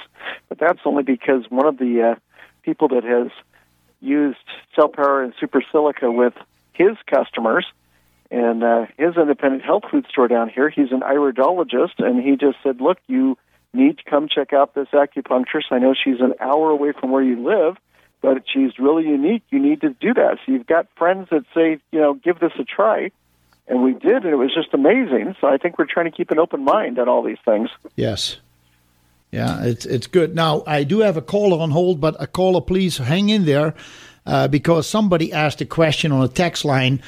The question is, do you get the same benefits at 32 ounces per setting or 16 ounces per setting, equal it up to about a gallon through the day, or does it matter? Does it not matter as long as you get 1 gallon in your day? So what do you think that means? What are they asking? What he's asking is if I drink 32 ounces in one sitting or 16 ounces in one sitting, as long as it is 1 gallon in a day, is that what you recommend, or do you say just drink water, sip 4 ounces, do 8 ounces, do 16 ounces, do whatever you? Yeah, it's whatever works for you. I mean, I get to the point where sometimes I'll drink 16 ounces at a time, but more often during the day, I try to spread it out because it's so easy on my body. So I think I've talked about this before, but what I do is I'll set an alarm on my phone, and rather than turn off the alarm, I'll just hit snooze, and so it snoozes it for 9 minutes. So I drink 1 or 2 swallows of water out of my glass every 9 minutes. I see. And by doing that, it's so easy. If I do that from the time I wake up, usually by before dinner time, about 4 p.m., I already have a gallon of water in me. Just at 1 swallow every 9 minutes, a person will get a gallon without even... It's not difficult at all. I think if you sit down and say, I'm going to drink 32 ounces all at once, that might be difficult for some people. Yeah. So it's whatever allows you to, and this applies to everything in our health program. It's whatever allows you to do it. A lot of people are saying, oh, well, should I take all my supplements at one sitting, just one time a day, or should I spread it out during the day? I think it's whatever allows an individual to be consistent and not fall off their program. Yeah, I see. I mean, that would be my answer. What's your experience, Jacobus? I have to agree with your answer because I think we get the same thing. If you drink that much all at once, it is too much for your body. It could be a shock to the body to drink 32 ounces at once. 16 ounces I can see, but I would say more like an 8 to 10 ounces is probably just a regular glass that people drink, and you drink that, and in your case you do sips. But even that, if you do, even that, I'm talking about the 10, 12 ounces of water in a regular glass, that is a lot because that takes about 9 swigs or something, 9 swallows to get that glass down. So you're adding quite a bit into your stomach that needs to be processed right away. But I want to come back also to what, and I want to make this part of the conversation. my suggestion to everybody is, especially as you get older and you have less stomach acid, do yourself a favor, don't drink a lot of liquid 45 minutes before you eat. Let the stomach acid build up so it can help you liquefy the food that goes in. Once you're eating, don't drink either, because now the acid is mixing with the food that you're eating. And then don't drink for 45 minutes after you're done eating, because now the acid is actually liquefying the food. So let it do that process.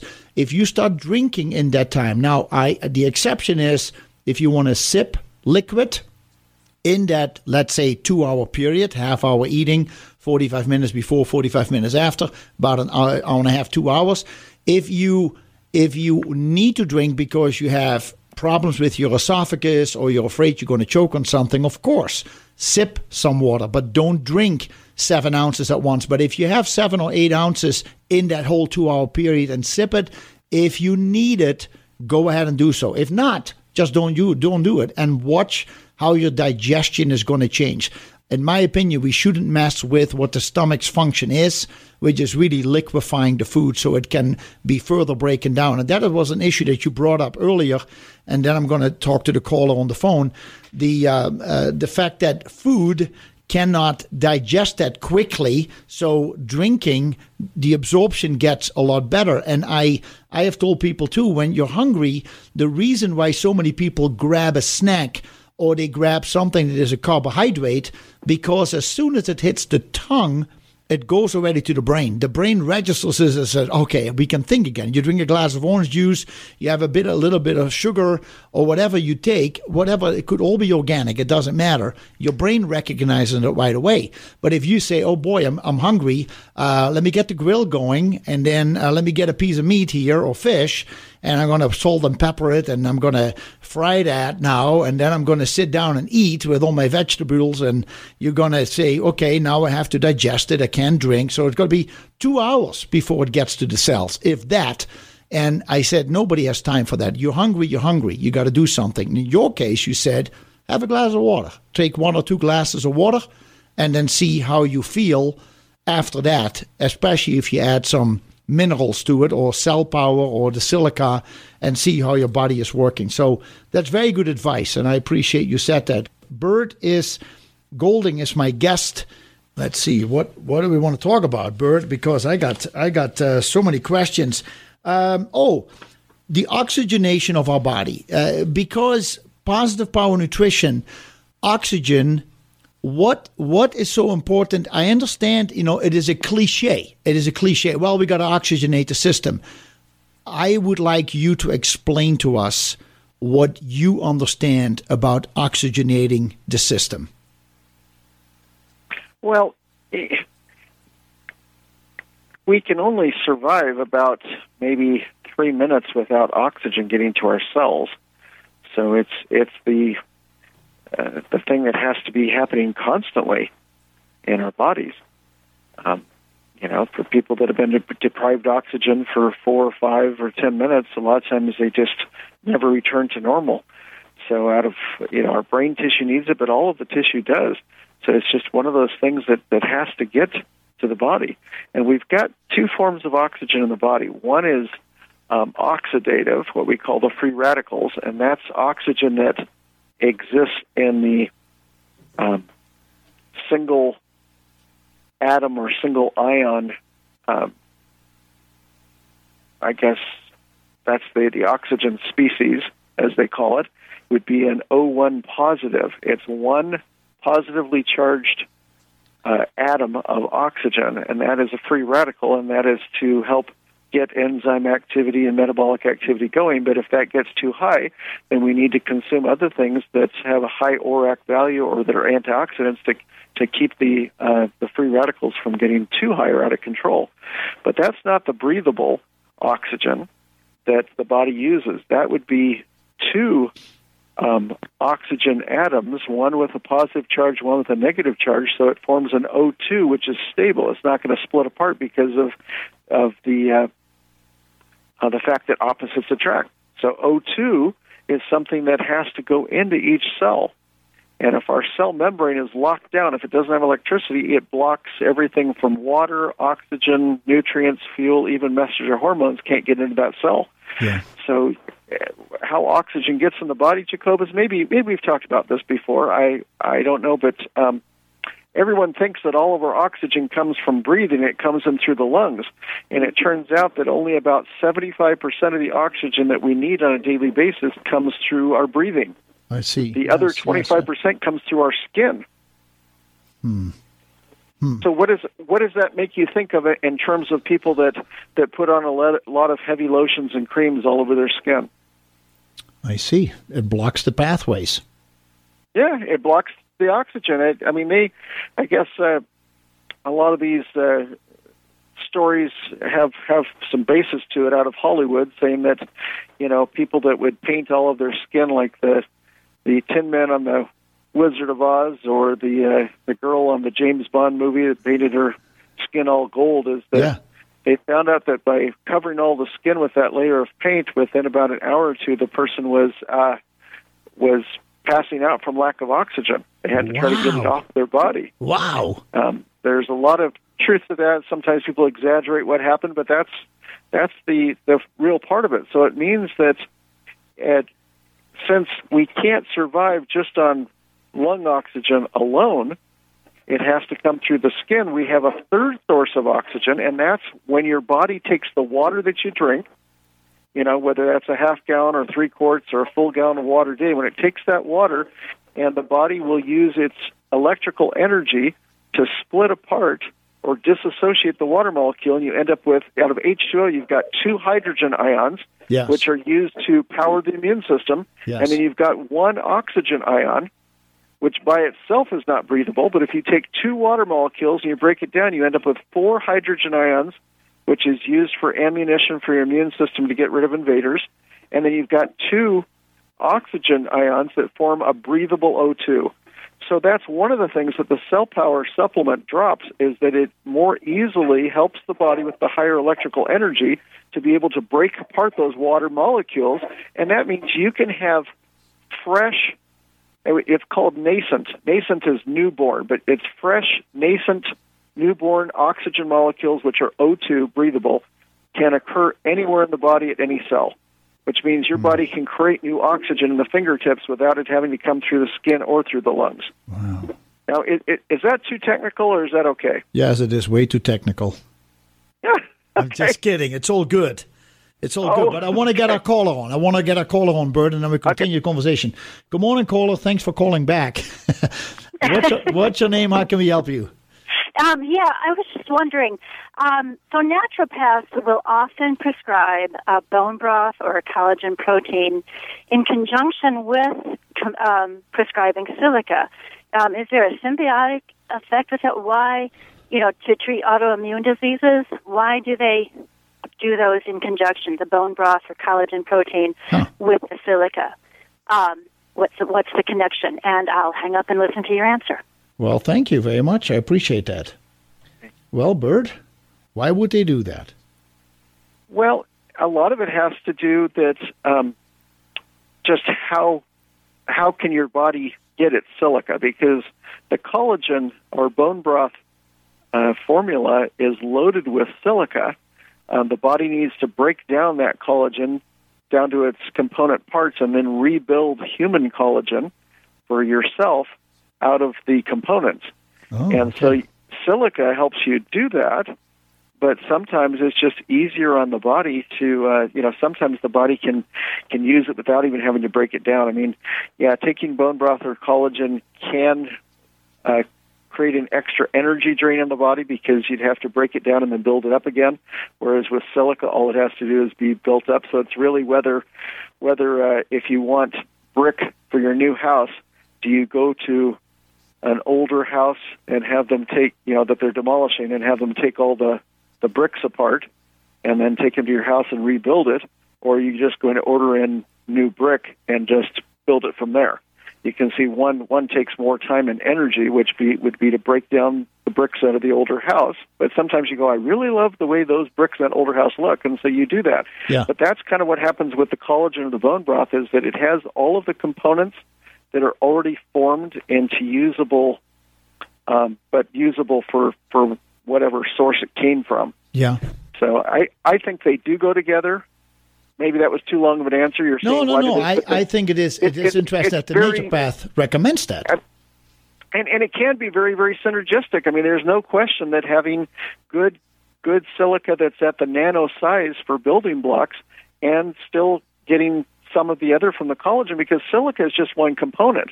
Yeah. So in the collagen in the bone broth, you have all of those other components which your body can use, and maybe you're not getting it from any other source.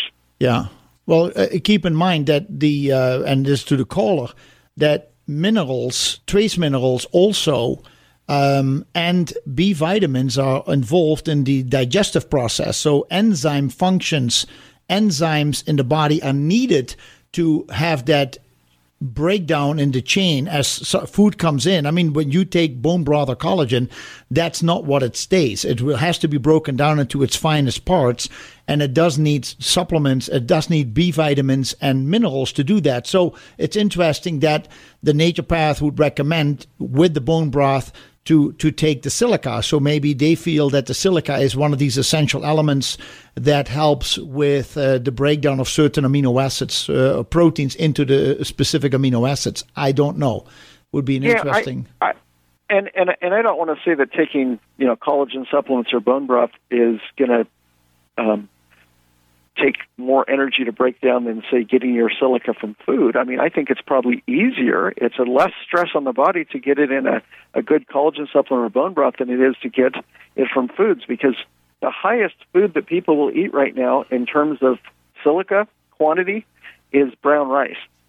But again, to digest the brown rice it takes more energy than to digest the white rice, which almost has no silica. Yeah. The other thing is raw cabbage. Raw cabbage in a coleslaw form, or if you put it in a soup, you have to make sure you get all of the liquid out of the soup, because that's where the silica will go into the liquid. But that is another excellent source.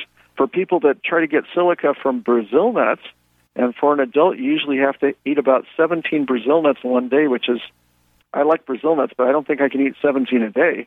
But again, think of how much digestion and how much the body has to break down the Brazil nut to get all the way down to the silica. So obviously, the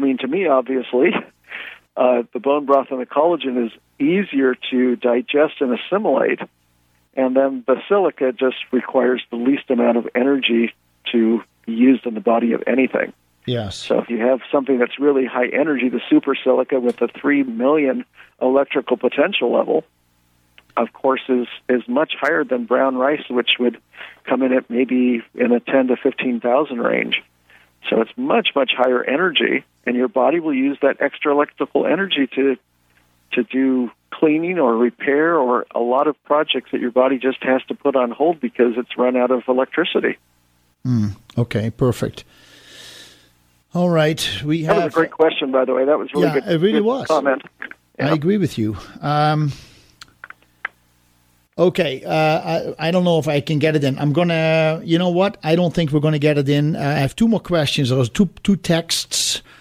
Somebody who's been taking the super silica and has a question about that. So I will get it done about glass bottle, etc. So, and then the other person is a follow-up on the question about the 32-ounce, 16-ounce. So I will get to those questions when we come back. Folks, Bert Golding is my guest. Absolutely a pleasure to have him on the program. And I just tell you that there is a lot to learn, and I am enjoying the discussion very much with you, Bert. Thank you so much for being here.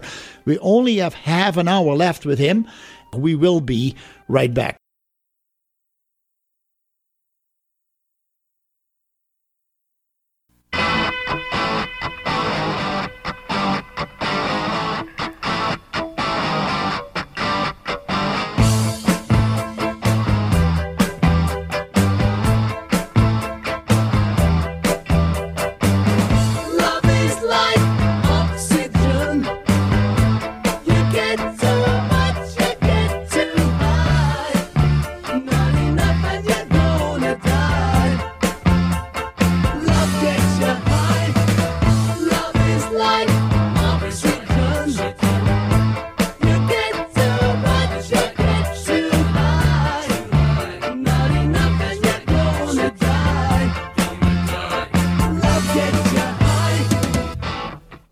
right.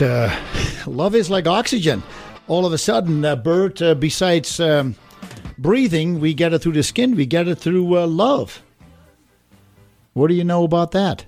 We get the oxygen through the skin. We get it where it's formed out of water, right at the cellular level. It doesn't even have to be transported through the blood. And then the body can only create its own oxygen internally in the body if there's enough electricity.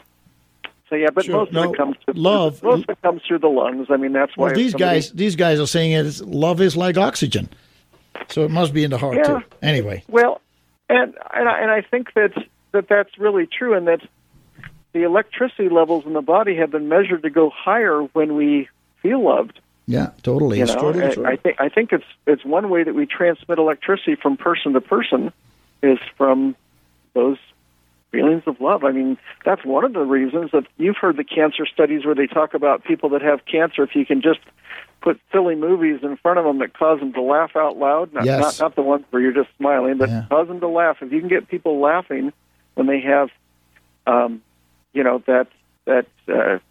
humor, that mirth, that just the action of laughing will increase the electrical flow in the body, and the cancer is basically cut down just from watching the funny movies. I mean, well, it definitely makes the whole experience a lot better when you bring joy to yourself. I always remember that interview on Johnny Carson with Michael Landon, and Little Joe and Bonanza, and he said, when he had the cancer, Johnny said, "So what do you do?" And he said, "I just like to laugh. I'm watching funny movies and old comedies." And he said, "I just laugh and laugh and laugh." So he ended up passing away, but there's a combination of reasons. But for many people to have to forget about the treatments and that they go through, and to feel that joy in the heart is definitely important when you go through something as serious as a cancer. Yeah. Mm-hmm. I have a few questions for you, Bert. They have come in through the text line. The first one: I have been taking the Super Silica since February. Better hair, nails, and gums. Just a great product. You touched on how it absorbs into glass. How about plastic? I use it in my BPA-free plastic water jug all day long. Is this any issue? I don't mean that the silica is going to get lost by absorbing into a glass when you put it in there. I just mean that you're able to see that once you drink the glass, while you're able to see the silica clinging to the glass. But my first choice, Jacobus, is always to drink out of a glass container. I even have a 20-ounce glass container that I take with me in the car. It has kind of a plastic around the glass to keep it from getting broken. Yeah. So first choice would be to drink out of glass. Second would be out of a very high grade of stainless steel for a water container, water jug. Yeah. And then the last my last choice would be plastic, but it's fine. I just tell people don't leave the silica, the Cell-Power, and the water in the glass for 24, 48 hours. Just mix it up and drink it in the next 2 or 3 hours. Yeah, I agree with you on that. Yeah. Okay, so hopefully that answered the question. The BPA-free plastic water jug, I would suggest, and I totally agree with you, either do very high quality. I have one of those insulated bottles, stainless steel bottles, like a thermos. It keeps everything very cold if you want to keep it cold, or really hot for a long time, and that's why I put my water, and that's what I drink. That's what I take with me to the gym. But otherwise, I use glass. So maybe it is. If you have a BPA plastic water jug, I would look into a glass bottle, especially if you don't have it to wear around your waist all the time. If you can put it down somewhere and then have it handy, I would start going to the glass. The next question is from the same person who asked earlier about the drinking 32 ounces at a time or 16 ounces at a time, as long as you can get to a gallon a day.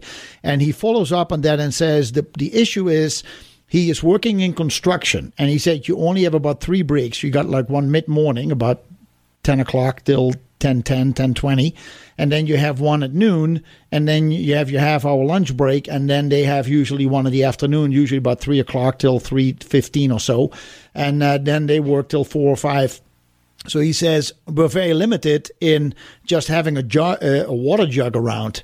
And so he wants to know, and so he said you end up drinking while you're eating, and he wants to know if that is a problem, and if he is able to therefore drink that much. If you're young, in my opinion, Bert, if you're young, your stomach acid is a little different than as you get older. I always tell people as you get older, you simply, you don't eat anymore what you used to eat when you were 19 or 20. So the body is getting used to the fact that less food is coming in and that you're a little bit more finicky about what you eat. Where when you're young, you eat whatever you get in front of you. But after that, you start saying, this is what I really like and I want more of this, that. So your stomach is adjusting, and it says, as a factory, well, the orders are not coming in. I don't need that many workers anymore. And so it pretty much starts to eliminate some of these enzymes out of the stomach. And over time, we have less stomach acid because the meals have changed.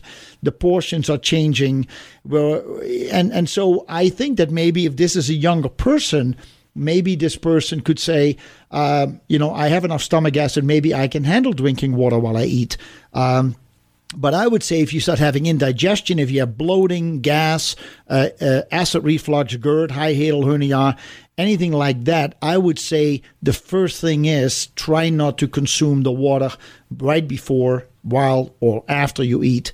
Find the time to just grab that bottle. And I wonder, I don't know if you're moving around as a construction worker. Sometimes people are working in a certain area, and I would just have a glass bottle handy and then drink that as you do on a regular basis. Bert, what is your thought when you heard that question?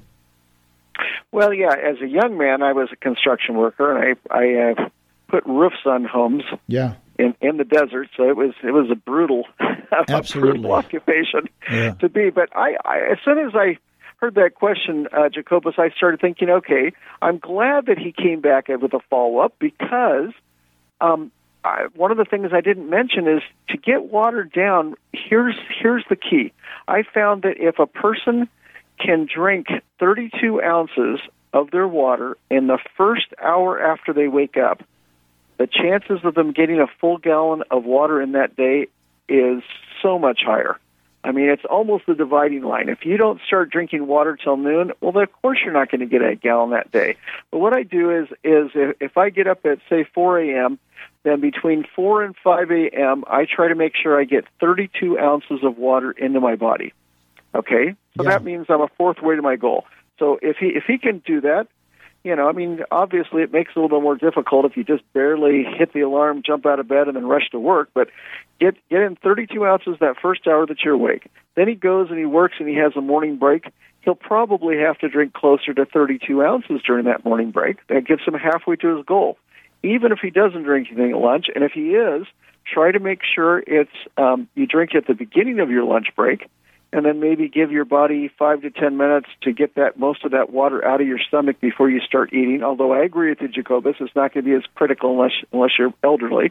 Yeah. But then the afternoon break, get another 32 ounces. Now you're up to 3 quarts out of the 4 that you're going for. And then when you get off of work and you're heading home, have another 32 ounces, either well before dinner or after dinner. And a lot of people are just very reluctant to drink any water at all right before bedtime. It's because they picture, if I drink water right before I go to bed, then I'm going to be up during the middle of the night having to urinate. Yes, exactly. Okay, so most people just avoid that. But what's interesting about this is that if you're drinking a gallon of water a day, they need to get up during the night to have that bathroom run. In the middle of the night when you should be just sleeping. wear a diaper. No. The need to have to get up out of bed and to go urinate will disappear after the 5th week. Now, people, if they don't try it, if they don't have faith to at least try it, they never know. But I have people call me back. You're right. They said if by the end of my 5th week of having a gallon of water a day, I went from having to get up all the time during the night, to urinate, to now I don't have to. I remember the first time I did that. I was on like week 6. I'd been having a gallon of water every day. Even when I traveled, I would be on airplanes. I'd be on the freeway in a rental car. I'd be traveling out here doing seminars all over. And I've found out that as of the 6th week, I was back to, instead of having to look for a restroom every hour or two, I could go 8 or 9 hours without having to, because by then the bladder has returned to normal function and it's been flushed out. It's clean, so it no longer has the high toxin levels in the bladder, and it's the toxicity levels in the urinary bladder that causes the frequent urination. Interesting. I mean, that's really important to understand. It's not water volume, because most people that say, I have a prostate issue, men will say, or I have to get up during the night and use the restroom. It's not that they get up and they have a full bladder and they have to get rid of, a quart of urine. Sometimes it's just a few drops, and they're so frustrated. They go back to bed and they're just mad and they can't get back to sleep, because it's like, why did my body tell me to get up when there's hardly any urine to get rid of? Yes. It's because if you're not drinking it enough, especially right before bed, your urine is so empty that whatever poisons are in there that your body's trying to get rid of through elimination are more concentrated. Yeah, so picture that you have 50% of what's in your bladder is poison. It's going to be really irritating. Your body's like, get rid of it now. We don't want to develop bladder cancer, so we have to get up there. Yeah. And it might only be a couple of tablespoons, right? And then if you've got a full bladder, it's so diluted that the poisons are not irritating the bladder lining. Oh, interesting. So on this schedule, 32 ounces or more in the first hour you're awake, 16 to 32 ounces on the first break, even if you don't have anything at lunch. Your afternoon break, another 16 to 32 ounces, and the rest after work, you can get that gallon in. So I guess that's why he was asking, should I go 16 or 32? I see. Yeah, I've done 32 before, especially in the morning. Yes. Good point. We're talking so much about the pH balancing, and we're just an amazing country, the United States. There's so much good happening in this country, and to me, that's primarily what we're talking about, because we're worried about the people in the United States. But have you seen in your studies about pH balancings that other continents have done testing on their people and what they have discovered about the pH balance in their citizens? Have there been any studies done in other countries, and what have you learned from that? Well, that one I don't have any information on. That's an excellent question. As soon as you ask that, I think I've been over to do the world's biggest trade show on health and natural supplements is over in the Middle East in Dubai. Yeah, I've been there 2 different years, and I've talked to people a lot about cell power, super silica, hydration, drinking enough, all of those things. But they don't seem to be quite as interested in pH balance as what I see here in the United States. I do see that they are much more knowledgeable when it comes to the electricity levels in the body. I mean, they, in their medical schools over there in the the whole Middle Eastern and Asian and European area, they seem to be a lot more in tune with the fact that our body runs on electricity. For example, in our country, the nutrition labels talk about calories, which is a measurement of heat. Okay. The nutrition labels for the same products over in Europe and most of the rest of the world talk about electrical measurement, which is joules. So instead of kilocalories or kilocalories, 1,000 calories, which is what calories actually are here. If it says 100 calories on your label, it actually means 100,000 calories, but they just say 100 for 100 kilocalories. And in Europe, they're saying kilojoules, and joules is a measurement of electricity. I see. Isn't that interesting? It is very interesting. Huh. I mean, the whole rest of the world is talking about how much electricity you get from the food you eat and from the beverages you drink, and here we're still talking about heat. I mean, it kind of makes you wonder, well, who were the first ones to discover electricity or electronics? Yeah. It was here, I thought, in North America, but everyone seems to hide the fact that what we're looking for to run our bodies is electricity. Yeah, so what is a high measurement and what is a low measurement in something like that? So the higher the electricity, the better it is. Right. I know. Here we talk about how awful calories are, and people will advertise huge signs, 0 calories, 0 calories, 0 calories, like that's a good thing. It's almost like saying these batteries that you buy to put in your flashlight, to put in your phone, they have 0 electricity, you know, and you want to get the really low electricity ones. You don't want the high electricity batteries. You want the low electricity. You want the ones that have no electricity. And you're going, okay, you know, what does that mean? You know, so when it comes to pH in other countries, I can't really talk much to that as to what their levels are. I kept thinking that after we help the people in the United States, then we could help people in other countries, but we're just not making as much progress as I would like to see. I've been working with people on pH balance for 15 years, Jacobus, or I guess almost 16 years. Yeah. And here's what we found, is that the percentage in the U.S. of people that are pH balanced still comes in overall at 4% of the population. Wow. It is currently pH balanced. That's where their fasting saliva test would come in at 7.1 to 7.5. How many people in the U.S. could be pH balanced? At least 99% could be. So what's the difference between the 4% that are and the 99% that could be? I see. It's just focus, effort, consistency. I just don't see anybody getting pH balanced in 1 week. You've got to stick with the program for 4 to 10 weeks at least. Yes. And then check up on your pH balance at least once a month for the rest of your life. Yeah. Because I've been doing that, you know, I try to walk the talk. Because I've been doing that myself from the time that I first got pH balanced, which was about 14 years ago, and I was in that balance range. I have been balanced every week.